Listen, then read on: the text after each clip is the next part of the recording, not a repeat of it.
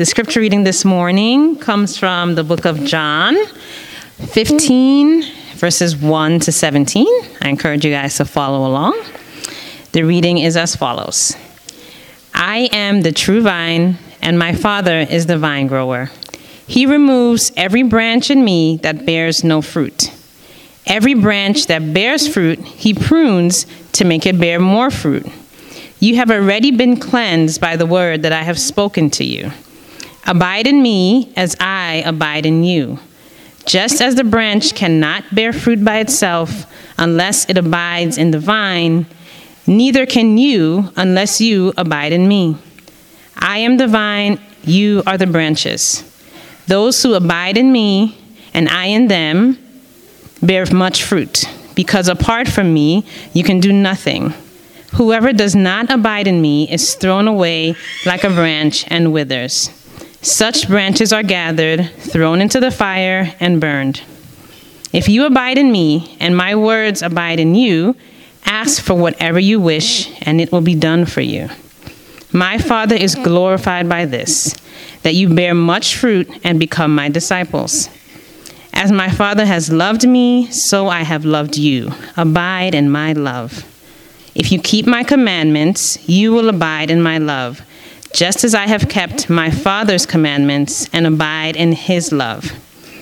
I have said these things to you so that my joy may be in you and that your joy may be complete. This is my commandment, that you love one another as I have loved you. No one has greater love than this, to lay down one's life for one's friends.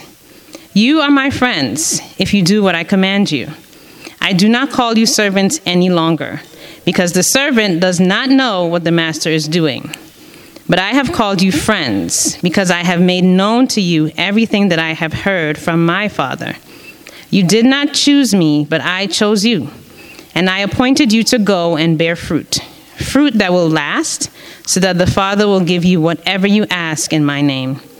I am giving you these commands so that you may love one another. This is the word of the Lord.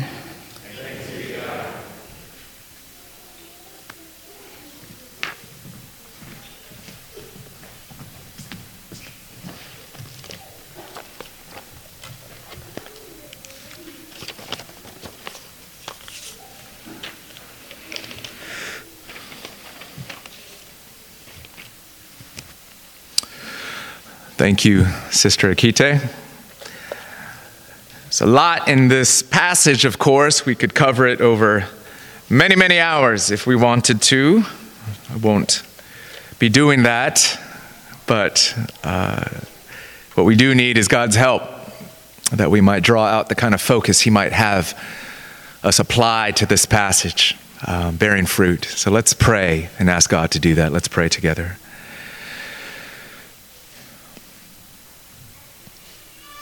Lord, we need your help. We know, you know, we're a people that tend to have hearts that stray, minds that are easily distracted. And even when we do hear what we need to hear, we are weak to obey. We need your help through and through, from the understanding of your word to the absorbing and embracing in our hearts of your word, to the obedience that you call us to your word. And so we ask that you would come and give us your Holy Spirit. Give us help. Make this time profitable for every single one of us. Encourage our hearts by it. Strengthen us and help us to see you. We pray in Christ's name. Amen. You are like a tree, the prophet Jeremiah explained as we considered Jeremiah chapter 17 a few weeks ago. You're like a tree. And so the question the prophet posed to us was this: where are your roots? Where are your roots? The prophet likened the life of faith, of trust in God, to the picture of a tree that was planted nearby streams of water. where the tree sends out its roots deep under the soil into the river, where it could draw life, draw water from a nearby stream, even when the weather was bad, when a drought or famine set in, when the sun was blazing, when there was no water on the surface. Even still, despite the poor weather, the tree might flourish, even bear fruit, remain alive, because of where its roots were set, deep into the rivers of life. And so we raised that question a few weeks ago. How do we grow in this trust in God that even defies the bad climate of life, the harsh conditions, even the harsh conditions of an enduring pandemic? How can we thrive as God's people even still? And so we've presented before ourselves two spiritual practices, two ways we can shoot out our roots into the very life of God. Two ways every day, day in and week out, we could practice trust in God and even flourish and bear fruit.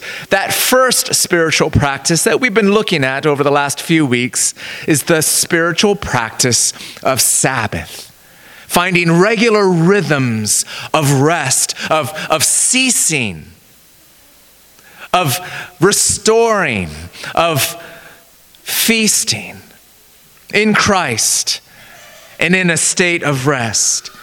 Today we're starting over the next couple of weeks an examination of a second spiritual practice, what we'll be calling abiding in Christ through word and prayer. This is simply an invitation to set aside time to spend personally with God and to do so on a regular basis. It's an invitation to cultivate new habits of spending time with God in prayer, in meditation, and in scripture, talking with God, listening to God, and just sitting in the presence of God. That's the invitation today and over the next few weeks. Will you, dear friends, grow in the practice of spending time with God? And so what we have before us today in this passage in John 15 is another picture, another tree-like picture, one that Jesus offers his disciples. It's that of a grapevine. Jesus is telling us that he himself is like a vine. Verse 1, right from the start, he says, I am the true vine. And again in verse 5, I am the vine. In the Old Testament, the vine is often a symbol of Israel, which unfortunately fails to produce fruit. Jesus says he's the true vine that produces good fruit in and through his people. Jesus is the vine. His followers, his disciples, in verse 8, are the branches. He tells us in verse 5, I'm the vine, you are the branches. And God the Father is the gardener, the farmer. Again in verse 1, my Father is the vine grower. I don't know if this illustration, this picture that Jesus is painting before us means anything to you. I don't know if you're familiar with the way that vines and vineyards work. I actually happened to be able to swing through one, spending a few hours with family at a nearby winery in Virginia. We're driving through and seeing rows and rows of these grape plants, and noticing this narrow trunk that arises out of the ground just a few feet tall, brown and coarse and bumpy, a couple inches in thickness. That's the part of the plant that Jesus is referring to as the vine. That's Jesus, he says, the life-giving trunk, as it were, of this vine plant. And then coming out from that stalk is a network of thinner branches that sprawl outwards, that crawl through the trellis and through the rows of this plant with lush green leaves, bunches of glorious purple grapes that would grow off of these branches. That's us, Jesus said. We're those thinner branches that depend upon, that are plugged into, that draw life from that vine. This is the picture that Jesus calls us to consider today. And at the heart of this picture is a word that Jesus repeats again and again. And it's really what he's getting after, what he invites us to ponder through this image, this picture. It's an amazing word, and here it is. Abide. Abide. It means to remain, to stay, to dwell, to continue to be present. The opposite of it is to depart, to disconnect. Again and again, Jesus uses this word that we don't use as much in modern English today. But he says it in verse 4, abide in me, remain, stay connected to, be present with, dwell, abide in me as I abide in you. And again in verse 5, those who abide in me and I in them bear much fruit. Verse 9, abide in my love, abide. 10 times we find this word in this passage. It's Jesus's main point. It's the reason he gives us the picture for the vine and branches. But what does it mean? Can we unpack that together briefly? 2 lessons. The first is this: Christ abides in you. Christ abides in you. You may notice across the various words in this lengthy passage, Jesus actually gives us an overview of the meaning of the Christian life itself. Again, he tells us right from the top, God is the farmer, the gardener, the one who plants, cultivates, and grows. He says, verse 1, I'm the true vine, my Father is the vine grower. Notice Jesus doesn't say, plant yourself. He doesn't say, give life to yourself. No, he knows, and he's reminding us again, that God is the life giver, that God is the source of true spiritual life. It's why he says in verse 16, you did not choose me, but I chose you. I appointed you. You get connected to God by his initiative, his love. That's why the Bible talks about salvation, talks about the Christian life as a gift of God's grace. It's something that God initiates, something that he does, something that he gives. Jesus then also describes spiritual life as a form of intimacy with God. Not just a matter of religious practice before God. In fact, he uses the language, you might have noticed, of friendship. Verse 12, no one has greater love than this, to lay down one's life for one's friends. You are my friends if you do what I command you. I do not call you servants any longer, because the servant does not know what the master is doing, but I have called you friends, because I have made known to you everything that I have heard from my Father. I mean, maybe you've gotten used to this language. Maybe it's too familiar that you've forgotten how stunning it is. Let me say those words again. Jesus, the Son of God, the God of the universe, says this to you. You are my friends. Here's an invitation to know that God calls you in Christ a friend of God. And what is a friend but someone who shares their hopes, their plans, shares their laughter? I mean, how would you describe a friendship that you share with another human being? Someone that you consider a friend. Friends are people that we share our vulnerabilities with, where we get close enough and expose ourselves to the possibilities of getting hurt.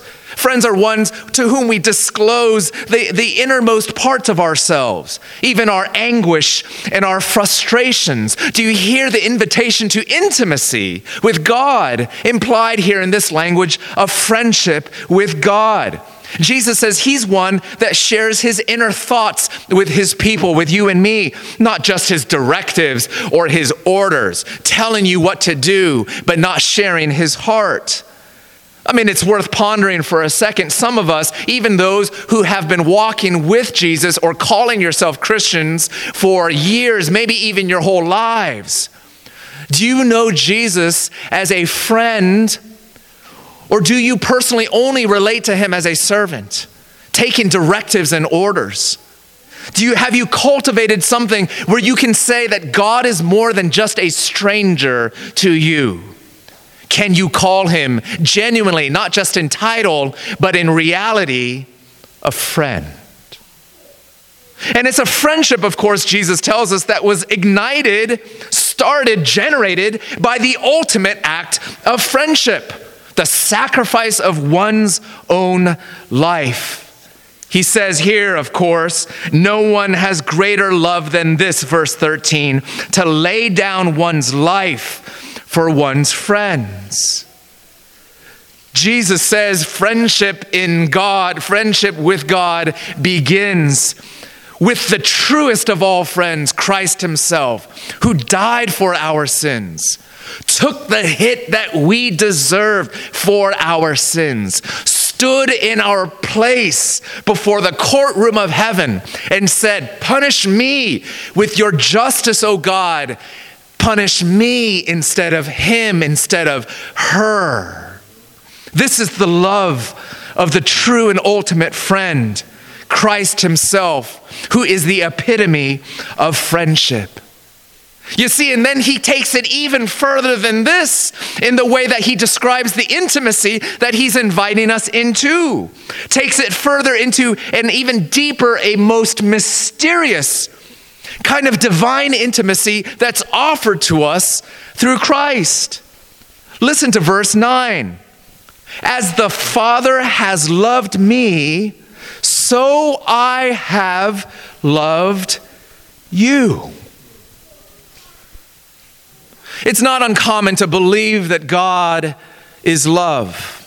It's also not uncommon to believe and to cherish that God might love you, even in your sinfulness, even in your brokenness and your weakness and moral repulsiveness. God loves you. We shake our heads and we say yes. But behold the unfathomable extent of his love, intensity of his love. Did you hear what Jesus said? As the Father has loved me, so I have loved you. The love with which Christ loves you is the same love with which he has been loved by God the Father.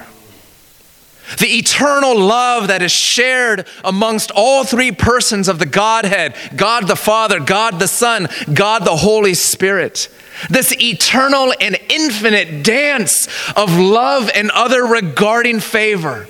The joy that they share in each other, not just for each other, but in each other, dwelling within one another, delighting in each other, lifting up one another in praise, shining the spotlight of their hearts and words upon the other in love. What kind of love is this?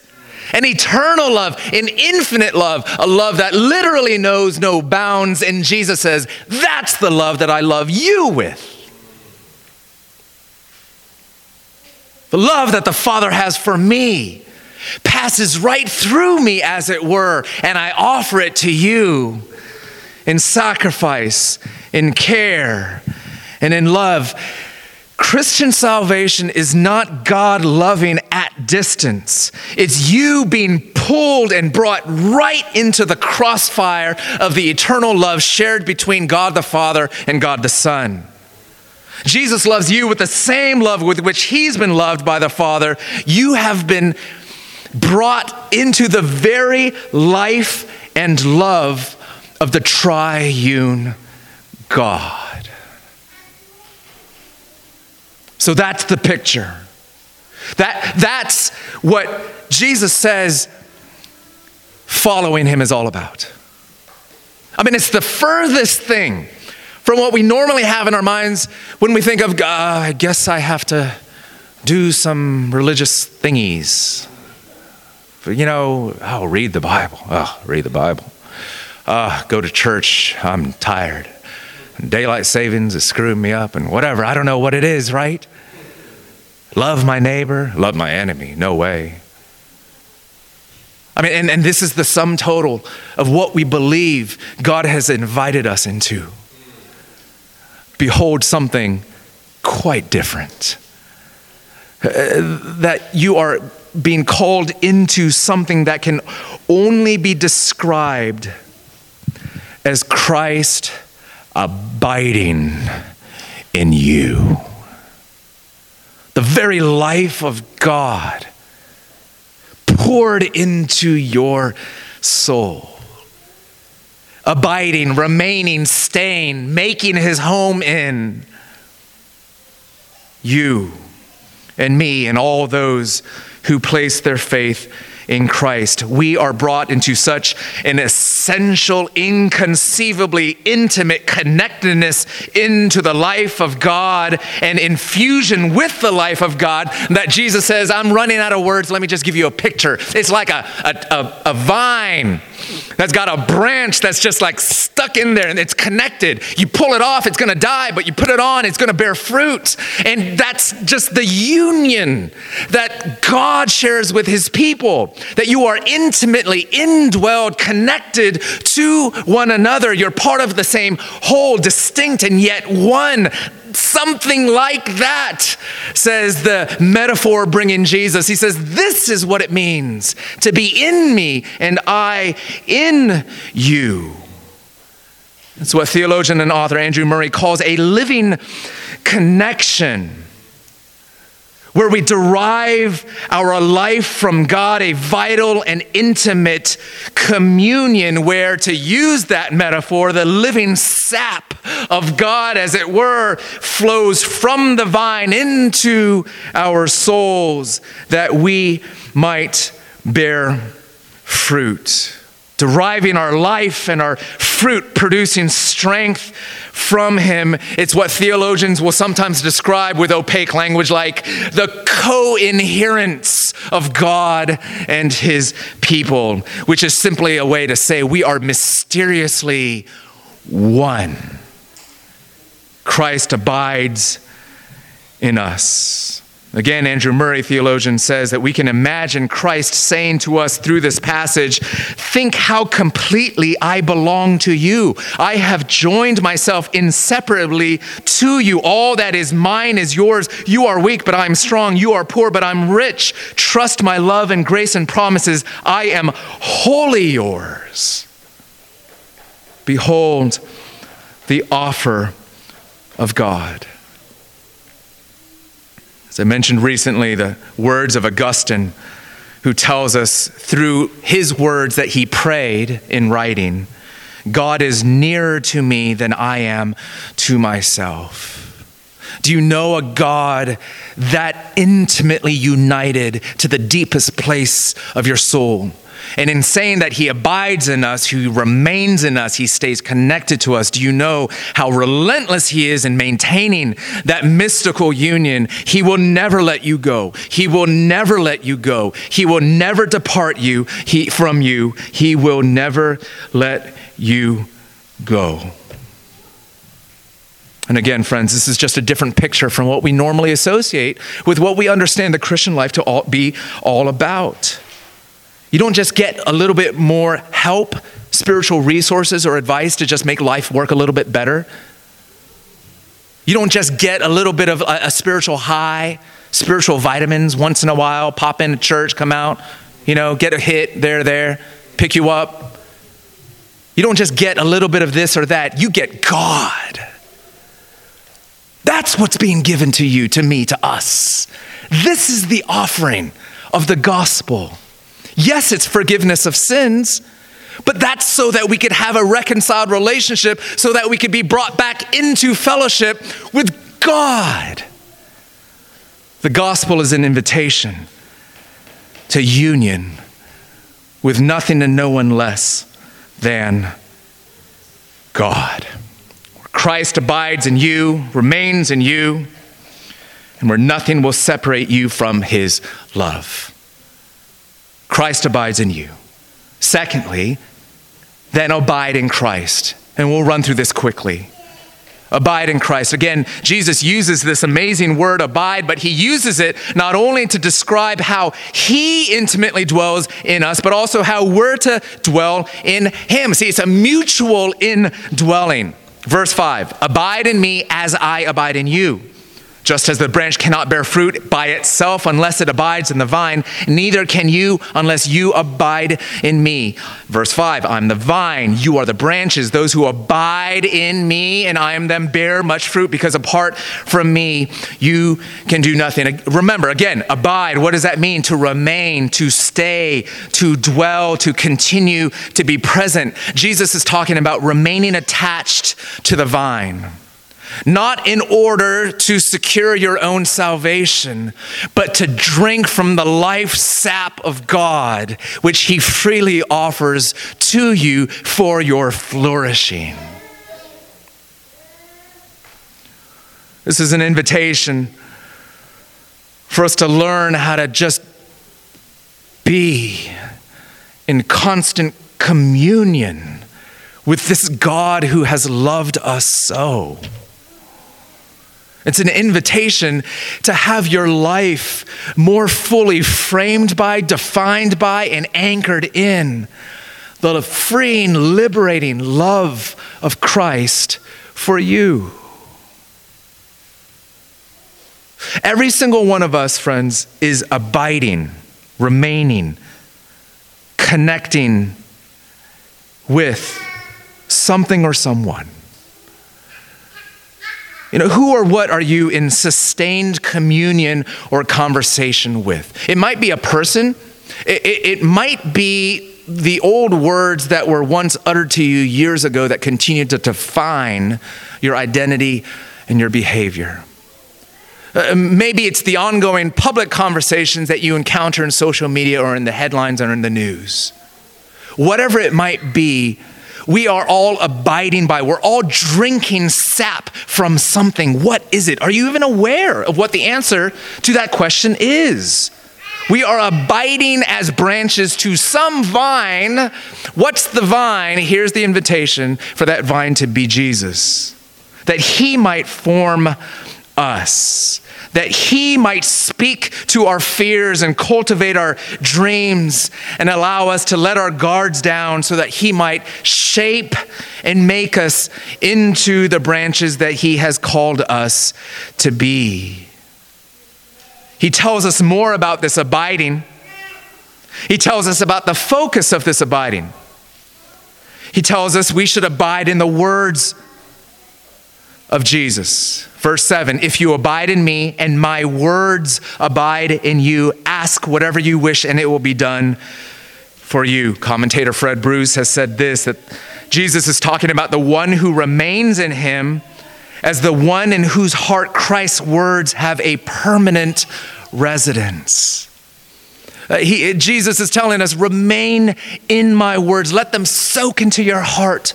Let them be the blueprint upon which or out of which you build your lives. Let them be the very sap that gives you life. Another focus of our abiding, Jesus says, is the love of Christ. In verse 9, as the Father has loved me, so I have loved you. Abide in my love.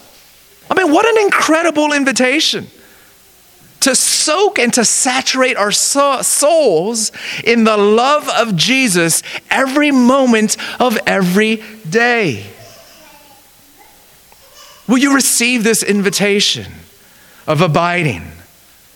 Jesus gives us not only the focus of our abiding, but also the way of abiding. He tells us to pray. You heard this, right? Verse 7, if you abide in me, and my words abide in you, ask, that's prayer, for whatever you wish, and it will be done for you. And I'll confess, for years and years in reading this passage, my focus has been on, here seems to be a promise that I can get all my prayers answered if I simply spend more time with Jesus. And of course, it's worth considering the implications of this statement. But I think really what Jesus is getting at more than that, sort of this promise of answered prayer, is just this understanding that if you're hooked into the life of God by abiding in Christ, your life is just going to bear all kinds of spiritual fruit that will be for your joy. Here's how Teresa of Avila, a mystic, theologian, thinker, author, from years ago, centuries ago, of course, once said, she said, prayer means being on terms of friendship with God, frequently conversing in secret with him who we know loves us. Yes, see, I think what Jesus is really getting at is not focusing on how many of your prayers are going to get answered, but do you know God, as we said before, as friend? And if you are friends with God, you will talk to him always and often. And if you're talking always with God and drawing life from his life sap, then you will bear fruit. And your life will spill over with answers to prayer and joy and obedience to his commands. See, the focus is the intimacy that we share with God, not just the answers to prayer that we get through God. And of course, that's what Jesus lands on when he tells us about the outcome of our abiding in him. And that's just a life of abundance, fruitful abundance, verse 16. I appointed you to go and bear fruit that will last, so that the Father will give you whatever you ask in my name. He's inviting us to a fruitful life, the greatest fruit of which is love, which he commands us to in verse 12. This is my commandment, that you love one another as I have loved you. It's an invitation to the fruit of joy. Verse 11, I have said these things to you so that my joy may be in you and that your joy may be complete. And to cap it all off, it's an invitation to the fruit of giving glory to God. In verse 8, my Father is glorified by this, that you bear much fruit and become my disciples. So, the invitation is to an abiding, not just a ticking off the checklist of a little time in prayer and a little time in God's word and moving on to the things I really need to get to. Not just checking off our list of religious duties, the things that I need to do in order to make life work, a means to an end, which is generally an easier going life and a life where I don't get in trouble with God. No, here's a different kind of invitation. A life where your heart and your mind and even your body is so saturated by the love of God that your life begins to spill over with freedom and joy and love itself. This is the life of abiding in Christ. So, what does this look like? We're going to talk about this practically over the next few weeks. The practical invitation, of course, is that you and I begin to consider how we can, on a more routine basis, set aside time to spend with God. Time in God's word, time in prayer, time where we're able to soak our souls once again in the love of Christ. We're going to be talking about a very helpful tool that we've already introduced, did so at the end of August. It's called the Daily Prayer Project. There's a lot of different really good so-called devotion materials that are out there. You might already be using some. If you'd like to, you may continue doing so. but collectively as a community, we want to start walking forward and trying this one out. It's a prayer liturgy that can be used daily, and even more than daily, both in the morning and in the afternoon or evening. It's something that can be done individually, but also in groups. It's helpful because it sort of spells out what you can think through, pray through, reflect on, how you can read through the Bible and have basically these passages set out for you where you don't have to come up with it on your own, and just guides you through a more regular life of prayer. We're going to talk about that together. We're going to walk through that tool together. I'll reintroduce you to it. The invitation, though, is to abide. To abide. And friends, this is really what I'm getting at here in talking about this. Why the main application of this is not simply get to your Bibles, pray more every day, but it's this. Can you understand that the goal is not just prayer as an activity and duty, or just opening your Bible as an activity or a duty, but do you understand those things as a way of encountering a person who loves you so, of soaking yourself in the presence of God, so that we might be a people of abiding every moment of every day. You and I, who daily are plagued, sometimes even controlled by our anxieties, our insecurities, our fears, our pride, our unhealthy ambitions. What would it look like rather to be controlled and compelled by the love of God? I mean, really, this is the question. Who among us wouldn't want to spend every moment of every day fully aware of and alive to God's love? That's what this is about. Abiding in the love of Christ and refueling ourselves again and again, because it is in the heart a battle of attrition, isn't it? Because we fill ourselves up and it slowly wanes away. We remember the promises of God and then we slowly forget. Here's my practical challenge to you. Many of you are coffee drinkers, right? You wake up in the morning and what do you tell yourself? I'm not going to have the energy or the focus to get through the demands of today unless I fill myself with coffee. And then the caffeine wears off, and in a couple hours you tell yourself, I need another cup.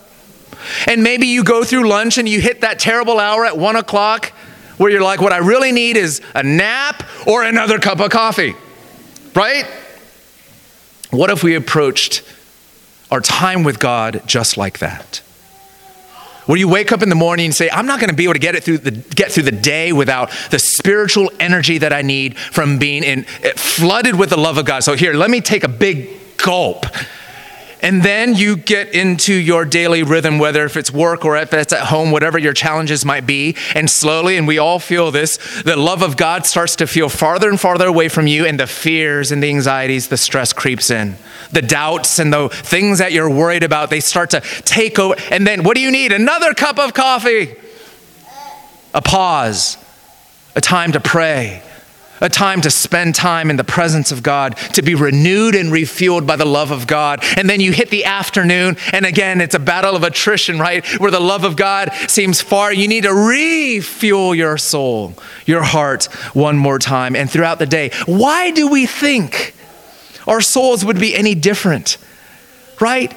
Why would we think that we wouldn't need to keep refueling ourselves again and again? Again, here's the question. Who wouldn't want to spend every moment of every day fully aware of and alive to the love of God in Christ?